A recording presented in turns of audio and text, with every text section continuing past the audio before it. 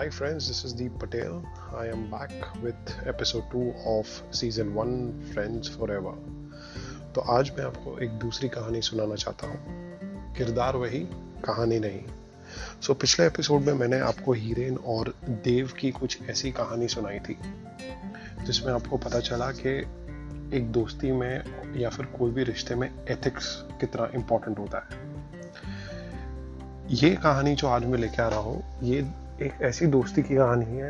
ये है प्रशांत और देव के बीच में। और इस कहानी में मैं आपको ये बताना चाहता हूँ कि एक दोस्त दूसरे दोस्त को आगे बढ़ने के लिए कैसे मोटिवेट करता है, कैसे उसको प्रोत्साहन देता है कि मैं हूं तेरे साथ, तू सिर्फ आगे बढ़।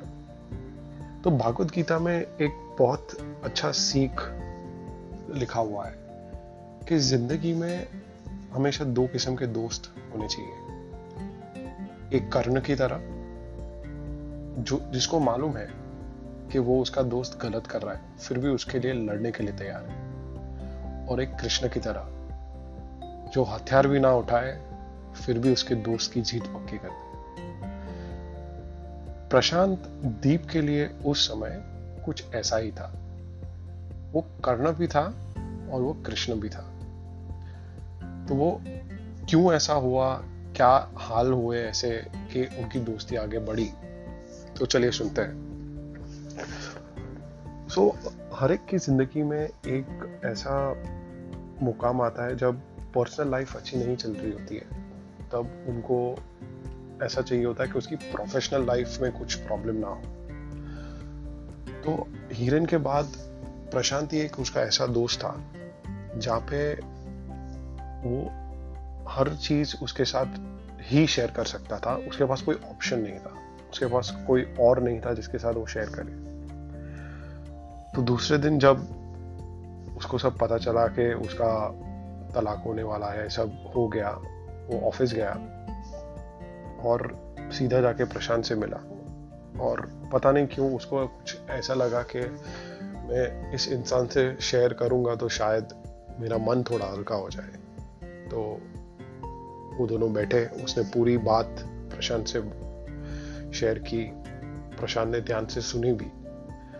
अब ये दोनों दोस्त तो थे, वो एक आध बार गोवा गए थे, कुछ बार ऑफिस के दोस्तों के साथ बाहर गए थे खाना खाने के लिए, थोड़ा पार्टिंग करने के लिए। लेकिन उस वक्त प्रशांत कुछ इतना गहरा दोस्त नहीं था, इतना नजदीकी दोस्त नहीं था कि इतनी बड़ी बात वो उसके साथ शेयर कर ले। लेकिन फिर भी दीप को कहीं ना कहीं कुछ ऐसा लगा कि मैं इसके साथ शेयर करूंगा तो मेरा मन हल्का हो जाएगा। वो कहते हैं ना कि हीरे को चमकाने के लिए उसको तराशना पड़ता है, वैसे ही हर रिश्ते को मजबूत बनाने के लिए उसको आजमाना पड़ता है। तो ये कुछ ऐसे ही बात थी। प्रशांत ने उसको सुनने के बाद एक चीज उसको बोली कि देख देव, ये सब तो ठीक है, तू बदला लेना चाहता है क्या? ये बात देव को बहुत अच्छी भी लगी, लेकिन उसका नेचर ऐसा था कि उसको वो नहीं करना था। वो बोलता था कि मेरे को इसमें से है ना आराम से निकल जाना है, मुझे इसमें और कुछ इसको आगे बढ़ाना नहीं है। लेकिन तभी ही उसकी नजरों में प्रशांत के लिए जो रिस्पेक्ट था, एक आदर था, वो बढ़ गया। क्योंकि बहुत कम लोग होते हैं दुनिया में जो दूसरे के लिए लड़ने के लिए तैयार हो जाते हैं, और प्रशांत ने वो बात बोली थी उसे। फिर कुछ महीने गुजरे, प्रशांत रोज उसके साथ खाना खाता था।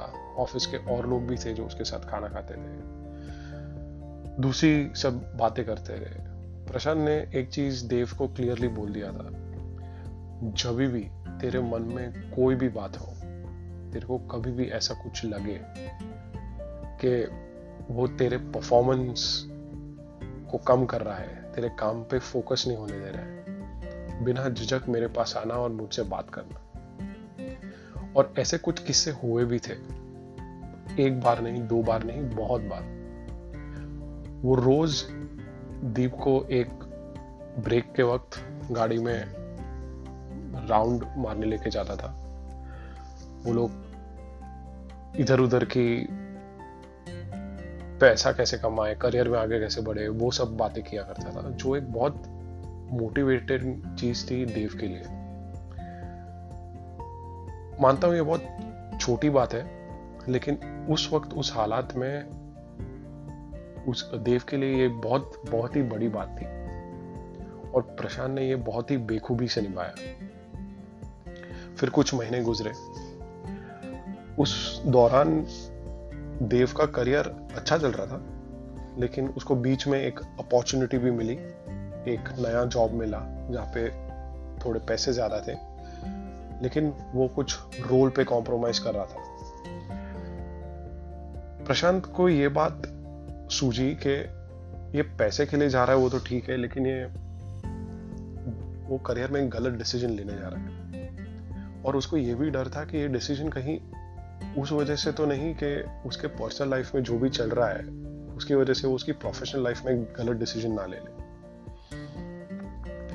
उसने देव को समझाया, उसने ऑफिस में भी जहां भी हो सके वहां थोड़ी बहुत बात भी की, और उसने बहुत अच्छे से समझाया देव को कि ये चीज जो तू कर रहा है वो सही नहीं है। तू करियर के उस कगार पे है जहां पे और 3-4 महीने तू अगर रुक जाएगा तो तू और आगे बढ़ सकता है। और शायद देव के साथ वही हुआ। सो दोस्तों, कभी कभार क्या होता है कि कुछ लोग जिंदगी में आते हैं, उनका आने का कोई कारण नहीं होता, वो बस आते हैं। वैसे ही कुछ दोस्ती ऐसी होती है जिसके निभाने का कोई कारण नहीं होता, वो बिना मतलब के इनोसेंस में निभाई जाती है। और ये दीप और प्रशांत की जो पूरी कहानी है वो कुछ वैसी ही है। सो देव ने प्रशांत की बात मानी, उसने जॉब चेंज नहीं किया, उसको आगे और मोटिवेट किया कि तू ऐसा कर, ये तेरे लिए अच्छा है। उसने हो सके उतना सपोर्ट भी दिया, ऑफिस में, बाहर भी, वीकेंड्स पे मिलता था, अपने फैमिली के साथ मिलता था। देव को जो अच्छा लगता था वो करता था, और उसके लिए प्रशांत एक बहुत ही करीबी दोस्त बोले या फिर एक भाई बोले या सॉर्ट ऑफ मेंटोर बोले, एक ऐसा पर्सनालिटी बन गया था उस वक्त। सो दोस्तों, हमेशा याद रखना, कभी भी कोई आपकी जिंदगी में हेल्प देने आए तो उसे दोनों हाथ खोल के एक्सेप्ट कर लो। वो हेल्प कभी कभार बहुत गहरी दोस्ती में भी बदल सकती है। ये कुछ वैसा ही हुआ देव और प्रशांत के साथ, और मैं चाहता हूं कि आपको भी प्रशांत जैसा दोस्त हर एक को मिले और आप हर एक दोस्त के साथ वैसी दोस्ती निभाते रहें। तो यहीं पे मैं आज का ये एपिसोड है वो खत्म करना चाहता हूं, और मैं आपको मिलूंगा एक नए दोस्त की कहानी लेके अगेन। किरदार वही, कहानी नहीं, इन एपिसोड 3। Good bye.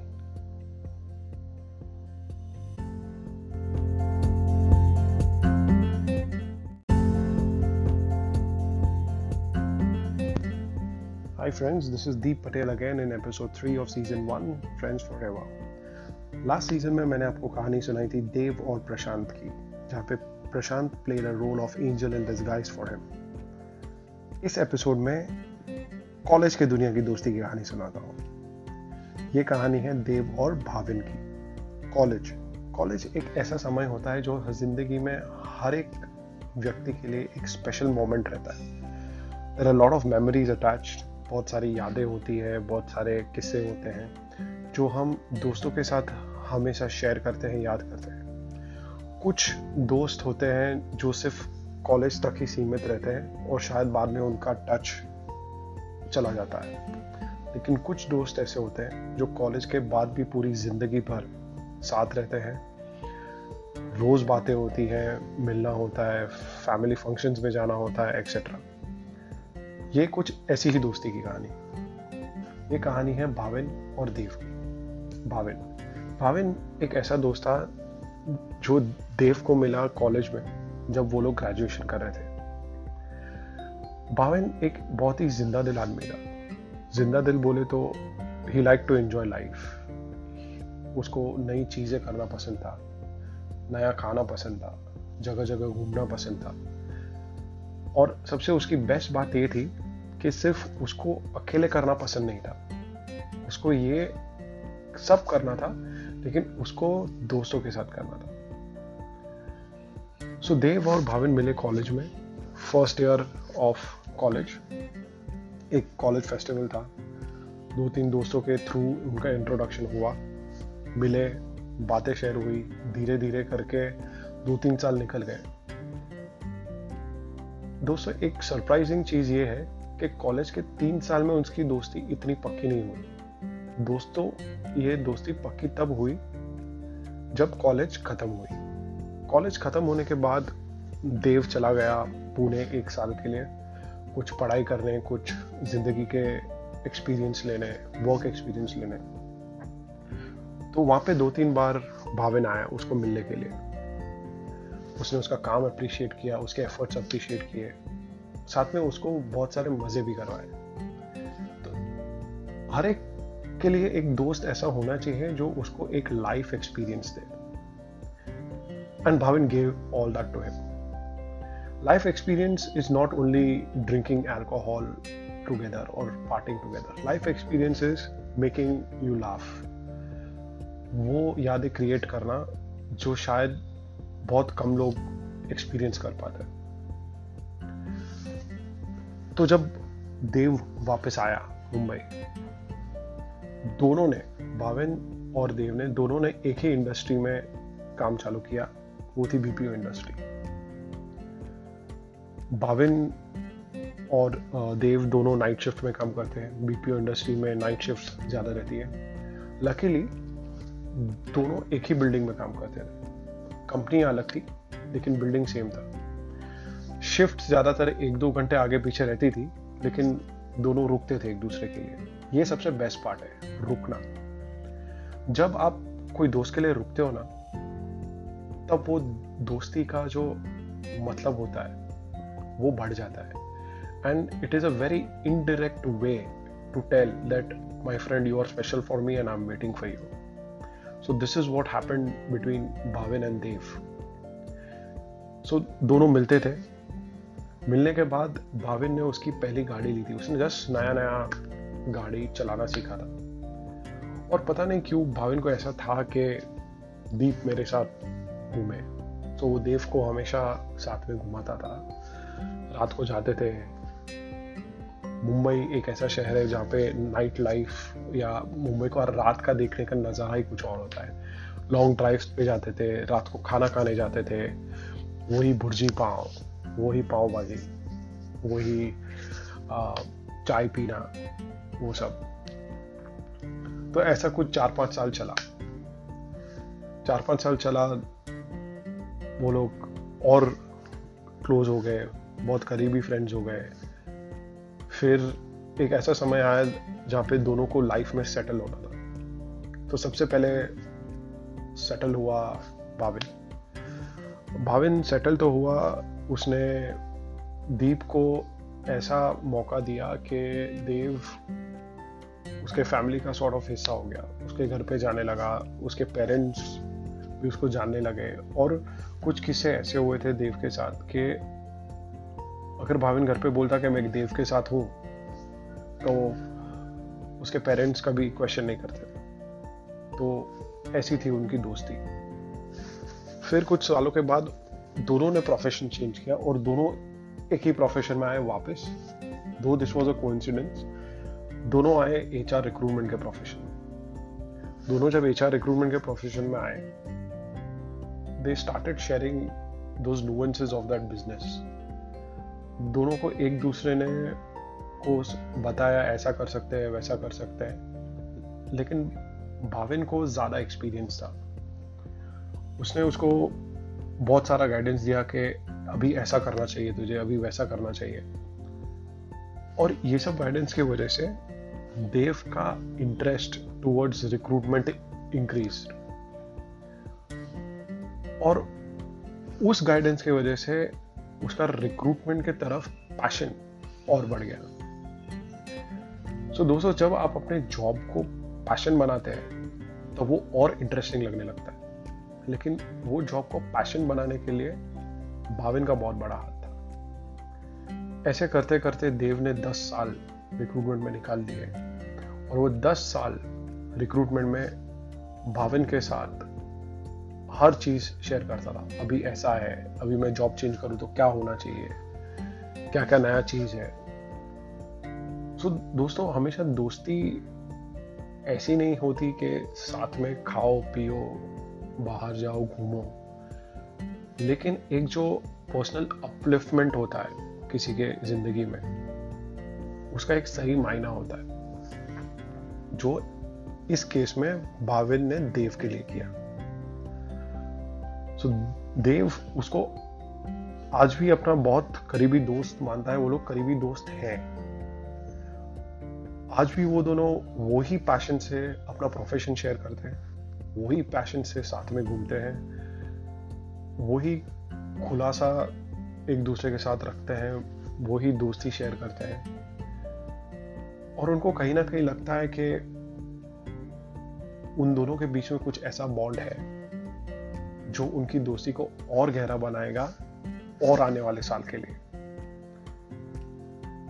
ये थी दोस्ती भाविन और दीप की। अब मैं नेक्स्ट एपिसोड में आऊंगा, एपिसोड 4 में देव और जनक की स्टोरी लेके। Thank you very much, it was nice sharing a story with you. Bye.